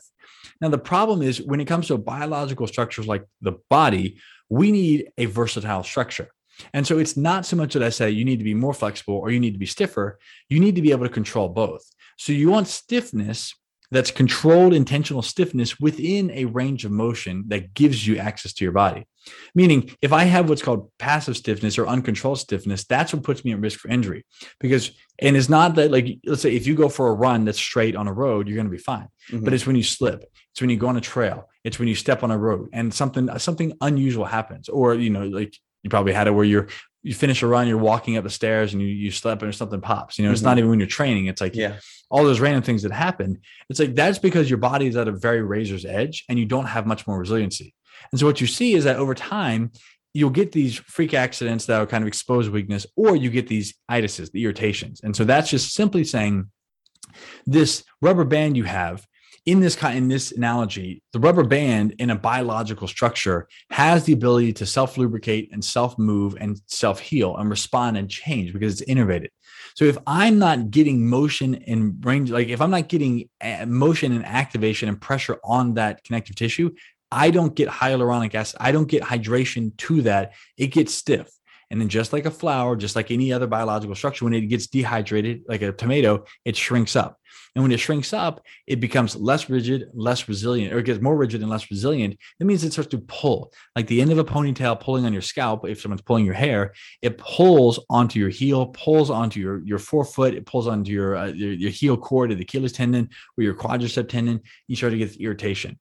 And then when you go run, especially if the way you've been told to treat that is by a doctor or podiatrist that says, put this orthotic in, put this, wear this special shoe, which stabilizes and holds it more still, it continues to get worse. And so you're on this path of being weaker. Mm-hmm. So I look at that and say, okay, these are some telltale signs. Your hips are stiff. Your feet are not engaging and not bending. So then you have a compensation. Very simple. Okay. So from that point, we don't need to do a bunch of other stuff. I just say, okay, these are the basic things you're missing, which is we need to find the joints of your body. And so the way I think about that is your toes are the first set of most missed joints, like being able to flex and extend your toes. Like we can do this with our hand, but most people have no ability to move and flex and extend your toes. And so the analogy I always use, if you look at your forearm, when you move and engage your fingers, you have lots of muscle in your forearm that also goes. Mm-hmm. It's because the end of that muscle, so the tendon and the insertion, is at the fingertip. So in order to actually move the muscle of my forearm, I have to move my fingers. Mm-hmm. And then I also have to move my wrist. If I don't move my fingers or my wrist and I hold it still, I can't engage those muscles. And so as my body's ability will always look for stability over mobility because it wants to be safe. So the ability for my body to engage and trigger that, it ends up being, if I don't have that, it ends up being stiff. My forearm gets stiff. My elbow gets tight as a result. The same thing happens for your calves. How many runners do you know that have tight calves and have, they're like their shins hurt, their calves get tight, and you put them on a foam roller, they scream. Well, simply because they've not moved the end of that funnel that lets that muscle in the calves engage. Mm-hmm. So without that, they don't have any ability to move and get fluid, get hydration, get any circulation to that, and then get stiff. When you get stiff, it shrinks up. And that's when you get the posterior tibialis tendon irritation, you get shin splints, you get peroneal tendon irritation, you get plantar fasciitis, turf toe, Achilles tendonitis, simply because we're not getting motion and movement there. So I think about things, I go, let's get the toes moving. So extending and flexing, get the ankles moving, extending and flexing, get the knee moving, extending and flexing, the hips extend and flex, but they also rotate. Mm-hmm. So within that, that's the basic framework. And also you get your lateral hips, so your adductors and groins, you can get those shortened. So you flex and then you extend those. And I'll break down what that means, but are you tracking with all that so far? Yeah. Mm-hmm. Anything that you think would be better clarified? I'm not sure about clarified, but I think maybe with that laid out, we could maybe talk about kind of some of the actionable items that are going to address these things. Like, and I guess, for the audio listeners, that may be a little hard to follow, but we'll have some content up that will have visuals for them as well, if they want to connect the two. Perfect. So what you want to think about is, now we've got this, think of a spectrum. So there's a short, a middle, a short range, a middle range, and a long range. And so what I want you to think about is, if you take your arm and you flex your arm as hard as you can, you squeeze that bicep, that muscle feels crampy. The muscle feels like it's engaging. Mm-hmm. That's the shortened position of the muscle. The long position of that muscle is stretched out. So I strengthen that arm. I might even flex a tricep and I straighten it out. So I'm pulling and putting a stress on that. So every muscle, broadly speaking, every movement, I'll say this, has a short and a long position. The problem is, most of the stuff we do for strength training is this middle range. So instead of really flexing or really extending, I kind of get in the middle and I do these bicep curls here. It's like a lunge. I kind of doing a lunge. I'm kind of doing a squat. But in general, these compound movements, when it comes to specific joints, are better broken down into, how can I get this joint into a lengthened position or a shortened position? And by shortened position, I mean, what are the muscles? So for example, my toes, and we can use your fingers as an example. There are muscles on the inside of my hand that flex it, that squeeze and bend the knuckles, right? So that's a short. So if I make a fist, that's a short position. But then I want to go and be in the long position. So you'll notice that the muscles that shorten it get stretched out when I go here. Mm-hmm. The difference, though, is it's not just about stretching, because a lot of runners will, probably not as much as they should, but they go and they stretch after they finish. The problem is, if I go into a hamstring, like a hurdler hamstring stretch, or I do hold my quad, I pull my foot up to my butt, the typical quad stretch, there's no consequence for my body, meaning it doesn't have to support or control any load. So without any real consequence, I'm just kind of like stretching, and it's like, it feels good, it's nice, but it doesn't make actual change. The difference is that for the hand, I want to squeeze and engage muscles here, but then I want to open up and then stretch those muscles out against gravity. So that's where, like, I could hold weight in my fingertips, I could go against the wall, I could lay on my back and then fully extend those fingertips. That portion allows me to put that muscle under, and it's really connective tissue, put that connective tissue under load and fully extend that. Now, what you'll see is this, for example, if you kneel down on the ground and you sit on your heels, so your top of your feet are flat on the ground, so your top of your feet are on there, you're pushing your ankles down, you're sitting your butt on your heels. So it's like, I think in Islam, the prayer position where they sit down, obviously you're not leaning over, but like that pressure, that's stretching out the top of your ankles. Now, if you lean back and lift your knees off the ground, that's stretching out even more. So you're putting a load on the connective tissue, on this fascia, on these tendons under load.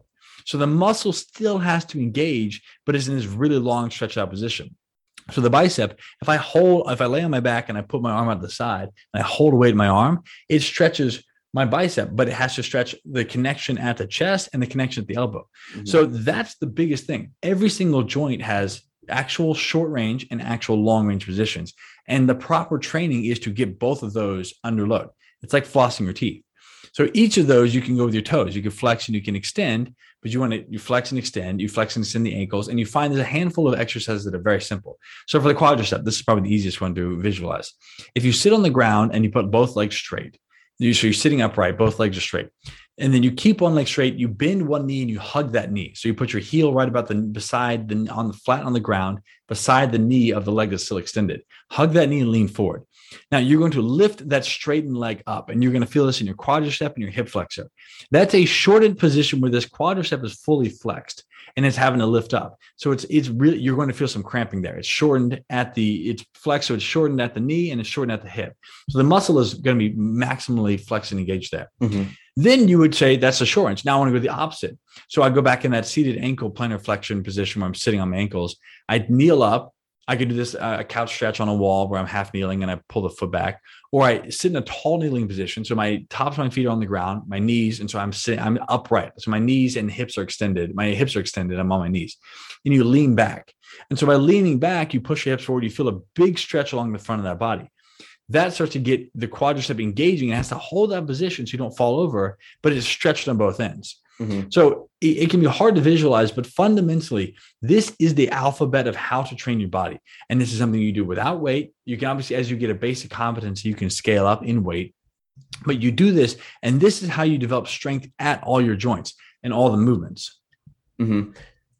No, this is great. Yeah. I think like the things that really stuck out to me was one, like using those reverse directions. So you're targeting both directions essentially. So you have in the visual of like having the muscle contraction versus the muscle lengthening, I think helps like people understand what positions are going to drive that. Because everyone can kind of imagine like flexing their quads or flexing their bicep, and some of those examples you used as very like acute, I don't want to say visuals, but also kind of like hands-on, because you can actually feel it and experience it.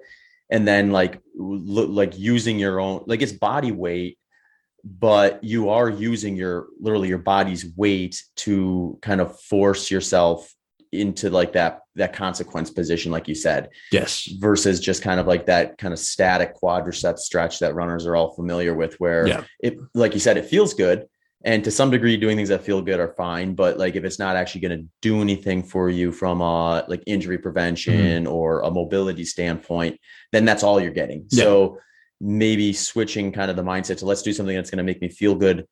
Somewhat, I won't say everything we did felt good, but that's probably like you described it as cramping, and it makes total sense. Like that's how I was able to realize because it took me a while to figure out some of the movements to get them right, because your body compensates within the grooves it's already cut. Yeah. So my body's cut some grooves, and it's going to try to like get me to go towards those, because like these are the ones that are established. These are the ones we're comfortable with. It's going to seek comfort. And then I get it right. And I'm like, oh yeah, I feel that little cramp spot there. And then knowing that as a cue was like really helpful for me to know if I was executing it or not. Yeah. Because, eventually I have to do them on my own. And then I don't have you telling me like, oh, you're twisting your torso and you're not moving your hips. Yeah. You can always send me a video. I'll watch it. Yeah. Yeah. You had two really good points. So your landmarks for this stuff, when you're doing the shortened position, you want to look for muscle cramp. So when you're flexing and extending your feet, when you're doing the hip rotation, so there's a few exercises, when you feel a cramp, and now this is different than like a Charlie horse, which is like a dehydration, like you're in a serious problem. But when you feel those cramps and it feels like my muscle's spazzing, that's good. Sit in that and flex that, because you're discovering you're remapping your brain neurally and you're discovering new muscles. And you should be excited about that, because that means you actually just turned on a muscle, so to speak, that was not functioning in the way it was optimal before. And that's generally when you have muscles that are sitting around kind of like, we have to carry this boat and then we got 8 people, but 2 people are really doing the work. That's kind of what we have to think about. It's like, you can help too. That's one. So from the shortened position, look for the cramps, because that's always going to be, anybody that's in pain always going to find those cramps quicker, because it's like things aren't contributing.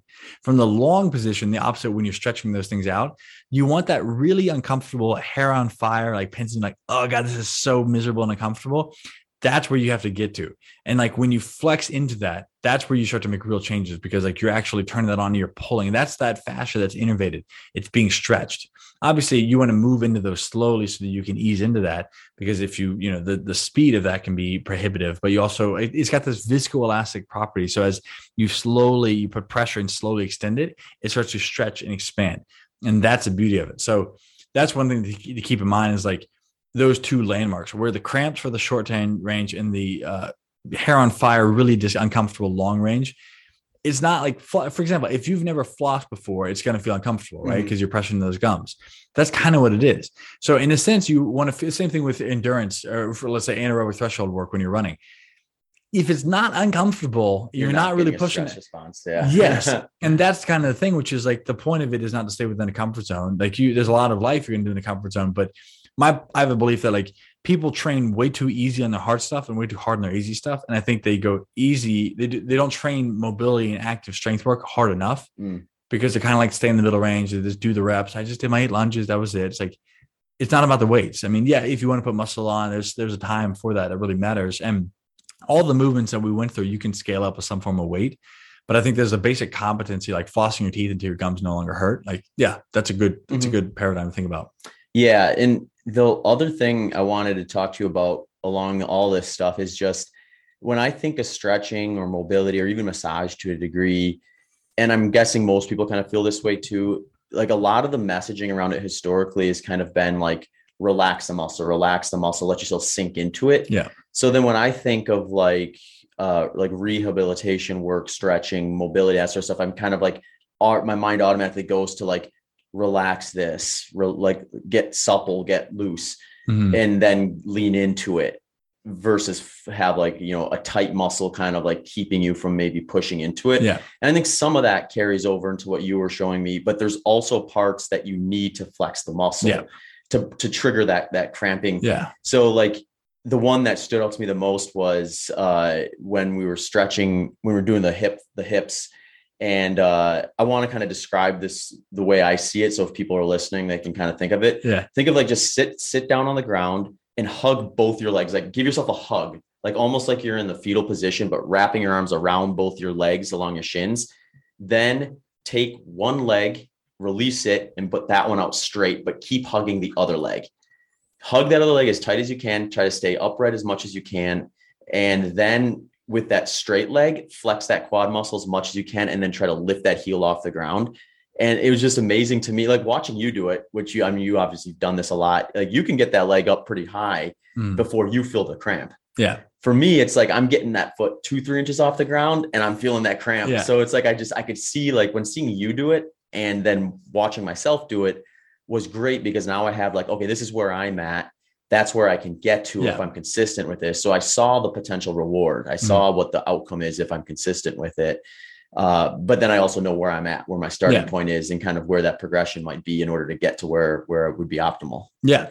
And that's beautiful. What I want you to think about is like, you're rewiring your body in a sense, remodeling it. And so it'll take generally faster takes anywhere from like 3 to 4 months to fully remodel, but I mean, literally everything you do. So when you get into some of this stuff, and this is the same thing when I have people like do some plyometrics and stuff running in more minimalist shoes, which I know you've experienced, or doing some plyometrics and stuff barefoot, there's like a few days where the feet are just so sore, like the arches. Yeah. That's when you put enough of a load.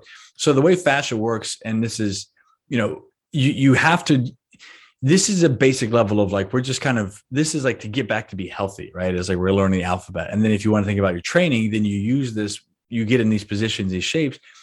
I really think the things like jumping, sprinting, and plyometrics are the way. That's the strength training we would have done in a sense. So like, okay, yeah, I can go do this stuff. Then there's things I would do if I want to go put on muscle. But if I want to be more athletic, like once I have the basic capacity to make these shapes and I can move without pain, that's when I want to start doing some intervals, some sprints, some jumping, some plyometrics. Like you go from there. But the way you'll start to notice this is like, in order to make a actual change of the fascia, you have to load it significantly enough. So it's not like a dimmer switch where it's just muscle. I can train a little bit and get a little bit of response. It's a light switch. I have to get like 70% of a load in order to make a change. And once I do that, I need to give it 3 or 4 days to really let it heal and recover, because it's broken down and it's got to recover. It's all or nothing kind of thing. And over time, you'll start to see that. And the cool thing is that you're not overweight, so your body will respond really quickly, is that you're going to see big changes consistently. So as you start to get more and more range of motion, you're going to get the next piece. And so it'll happen. It'll just unfold. And that's beautiful. Mm-hmm. Yeah. It's just such a cool thing to kind of think about, to know, like, you have this situation where I think sometimes the easy way out is like, well, I'm a runner, that's my priority. And like, there's just certain things that come along for the ride with that, when in reality, it's like, that's a great way to maybe cope with it, but not maybe a good long-term solution if you want to be moving around fluidly, when you're not competing or just in general. And I think there's something to be said here too, which is that there is some perception that if I lose this stiffness, I will lose my athleticism.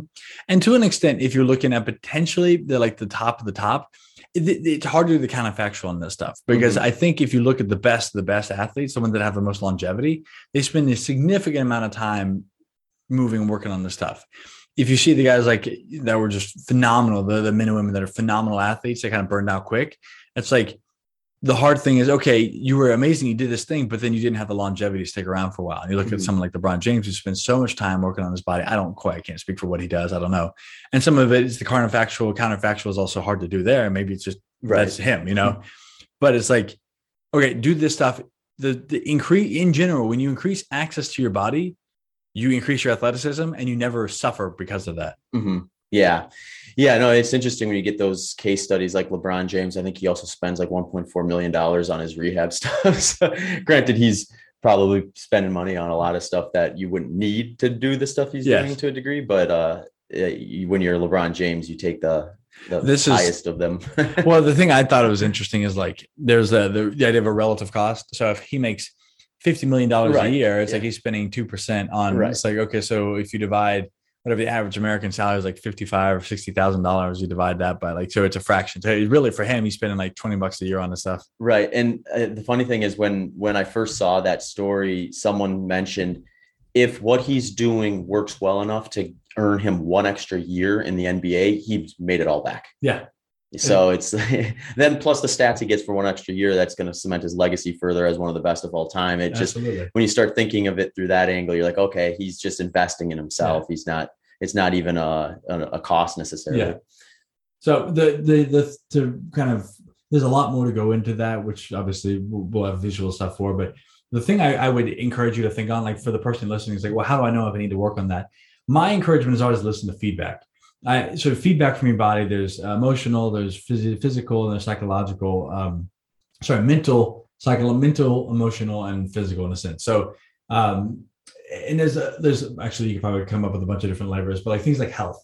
If your body is like, if you're fatigued, if you're not, your energy is low, you're tired, your hormones are off, whatever, that's generally a health thing. So your sleep needs to get better, your nutrition is incomplete, your breathing, etc.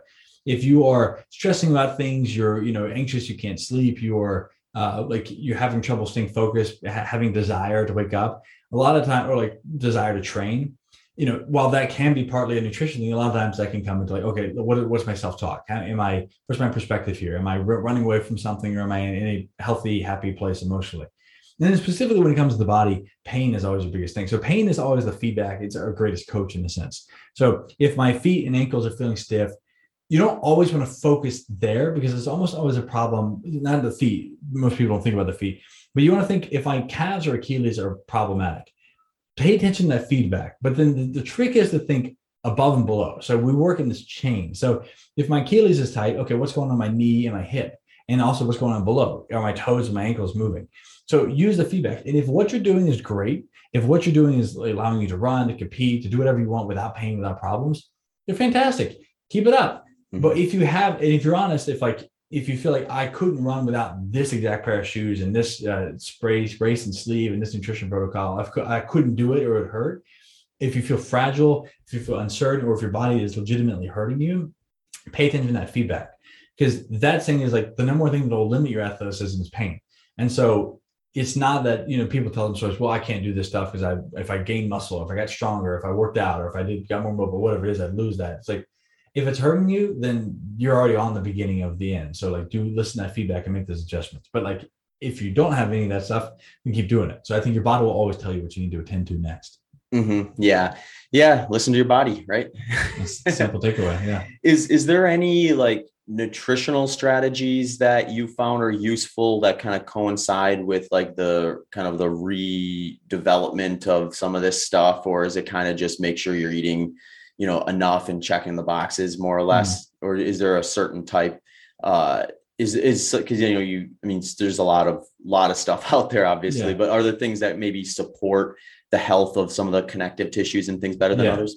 So broadly speaking, I think you and I think as you do carnivore a little bit more like me. Yeah, I'm like low carb, kind of more animal based. Yeah. So I would say I go from the perspective of animal based, just from a nutrient density perspective. But again, people get off put from that, but it's up to them. What I say broadly speaking is that there are two main amino acids. So the amino acids are the building blocks of all the proteins, methionine and glycine. And so glycine and methionine are two that we get from food sources. And so methionine is found in muscle meats and glycine is found in connective tissue. And so a diet, like I kind of think of this from more of a Chinese Eastern philosophy, which is if you want strong muscles, you eat muscles. If you want strong connective tissue, so the hair, skin, nails, etc., eat connective tissue. And if you want strong organs, you eat organs. So I eat organs for the nutrient density, and then obviously it's very easy to get muscle meat. The connective tissue can be harder, so things like bone broth. Collagen peptide seems to be one of those things that you have to take it for a while to see consistent results. But also, if you eat ground meat, there's generally a grind of that. You see the bone or some of the stuff is there. Skin on meat, stuff like that can be good. There's ways to do it. But from a connective tissue perspective, that's one side, which is getting the glycine-rich diet, because that's most people eat way more muscle, methionine-rich foods than they eat glycine. So I think having something like a bone broth is one of the very easy things to do. And then ground meats are easy to do that as well. Skin on meats. From that perspective, that's kind of a nutrient density. So getting enough calories, getting enough protein, et cetera. That's simple. And then within that, there's different ways to get that stuff. So you kind of check those boxes, and people have different ways to do that. What I find to be also really valuable is thinking about the quality of the water you get. This is where I've kind of discovered a little bit more. Some of the Element does it. Mark has on a hydration, and then there's a liquid IV. What do you call those? Electrolytes? Yeah, I guess electrolyte packs, which you can overdo. But I think it's one of those things where if you look historically at water, I think people overeat because they don't understand how to take their hunger cues and differentiate that from a thirst cue. I think people are thirstier more than need to eat. The problem is, especially in endurance and running, people drink a lot of water, but they don't think about the quality of the water. And I think we don't absorb it. So there's a reason in hospitals they give you a saline solution, because it absorbs better than just pure water. So pure water by itself doesn't get absorbed very well. So the question is, when we would have gotten spring water or water from the ground, it would have had the minerals in it, electrolytes and minerals. And so same if you eat an animal, you would have more blood in the food. So it would have been, you would have gotten it from there, potassium. So I think that there's a lot of value being paid to, okay, let me get a filter, let me get this stuff and remove things from my water. But then what do it's reverse osmosis. Are you putting exactly? And so that's where for me, Element's been fantastic. They have an unflavored one, which is a sodium, potassium, and magnesium. Your body has really, really effective ways to get rid of excess sodium. So it's very people like, what if you eat too much salt? The salt thing is a very conditional thing that in some hypertensive communities, it kind of has been shown to reduce some of it. But even then, it's not. Most of these randomized control trials for nutrition are horribly difficult, because it's like they're almost all observational, and it's hard to self-reporting. It's very hard to get a very specific outcome from that stuff. So I think the salt thing is the biggest thing. Like the best thing I would say from a hydration standpoint is salt your food, and either like optimize your sodium and potassium and magnesium in your food, and then or as an addition to your water. Because I think about this all the time. We need water. I just can't square the fact that like humans would have always walked around eating 2,500 calories and 8 gallons of water, or a gallon of water a day. Where was that? Like most places didn't have all that, right? So I think the problem is we've replaced quality for quantity, and we don't know how to tell our cues. We don't sleep enough because we don't get out in the sunlight. We don't, for our eyes in the morning and the evening. We don't get enough vitamin D, so we don't process and heal our wounds. We don't get enough of that vitamin D, calcium, vitamin K2 triangle that actually helps our body recover.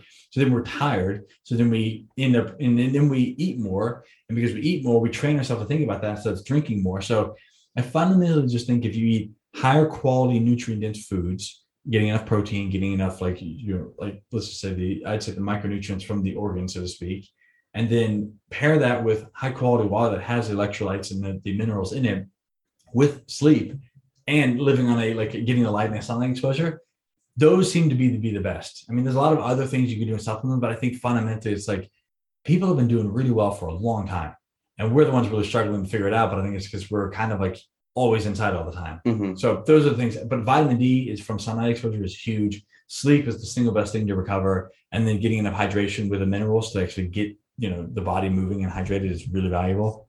So does that make sense? Yeah, no, perfect. Awesome, Graham. This has been a blast. I'm excited you came to Austin, and we got to do an in-person interview. I've done a few of them in person now since being in Austin. They're just, they're much better when you can actually see the person and talk to them. So hopefully it comes across on the show that the in-person ones are better, and we can do more of them in the future.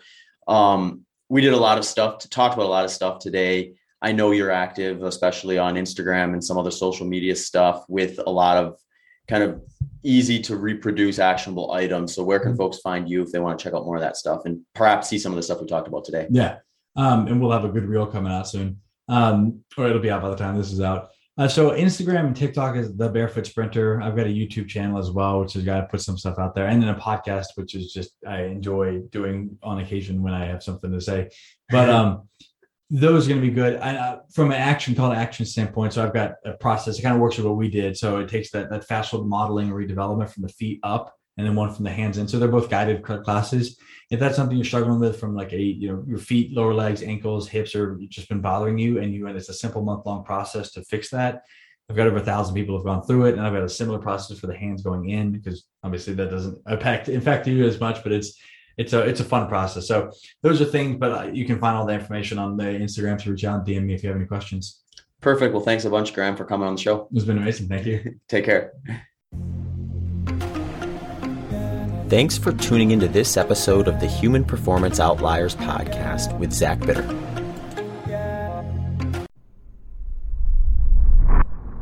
All right, folks. If you are interested in adding some structure to your training program, I have some options that might interest you.